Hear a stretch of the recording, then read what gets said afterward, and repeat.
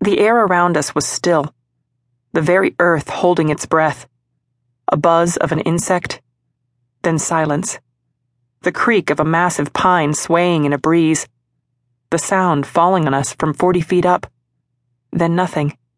Mike's nervous hand brushed mine, nails dirty from helping his father, skin tan from hours spent working outdoors, and ended up back on his lap. "We could take a walk," he said. His deep voice, new this summer, too loud for the hush surrounding us. I shrugged, stood, brushed off my shorts. We'd cleared the meadow and found the silty dirt road before he took my hand, his calluses scratching my palm. The bite of pine was sharp in the air, muted by the dust we kicked up. The sun reflected off the granite slopes around us, pyrite glittering like fairy dust. Mike kissed me. My first. Under the back deck of his parents' cabin, while the other kids poked the bonfire with sticks, drank smuggled beer, sang popular songs, and made big plans for futures that never materialized. Mike had no such plans. He was a rancher's son, his destiny already laid out before him. I had visions of nursing school, art degrees, maybe journalism. College was my destiny, that much I knew. Our relationship was neatly contained within the Sierra camp where both of our families had cabins. At 6,000 feet, at the end of the long dirt road that nobody maintained, the cabins were only accessible during the snow-free days of summer. Just a brief window to reconnect with old friends and make new ones. Kids from far-off cities and nearby small towns gathered around nightly games of kick the can and jeep rides through the forest, before returning to our friends and lives at home. By fall, we'd all lost touch again. My romance with Mike lasted just 2 weeks. Then he returned to his work on the ranch, and I headed off to cheerleading camp. By the next summer, we were strangers. Mike had grown into a lanky, serious man in training.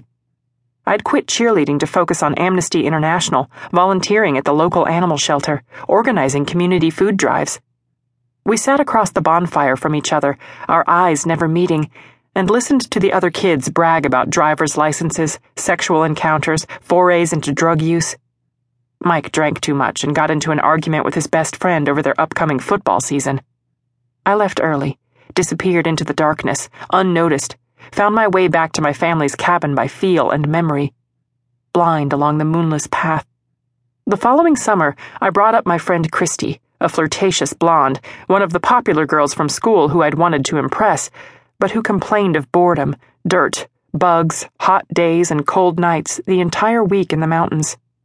While I laid out on the hot granite slab that cupped the swimming hole, she hugged her knees, swatting at every insect in a 3-foot radius. "They're everywhere," she squealed. "They won't hurt you." "Why aren't they bothering you?" "Because I don't smell like coconut. I told you not to use that stuff." Christy laid out next to me, sighed. "This rock is hard." Her steady stream of whining was interrupted by the sound of male voices, a cannonball splash, obnoxious cheering. I shaded my eyes to see but refused to sit up.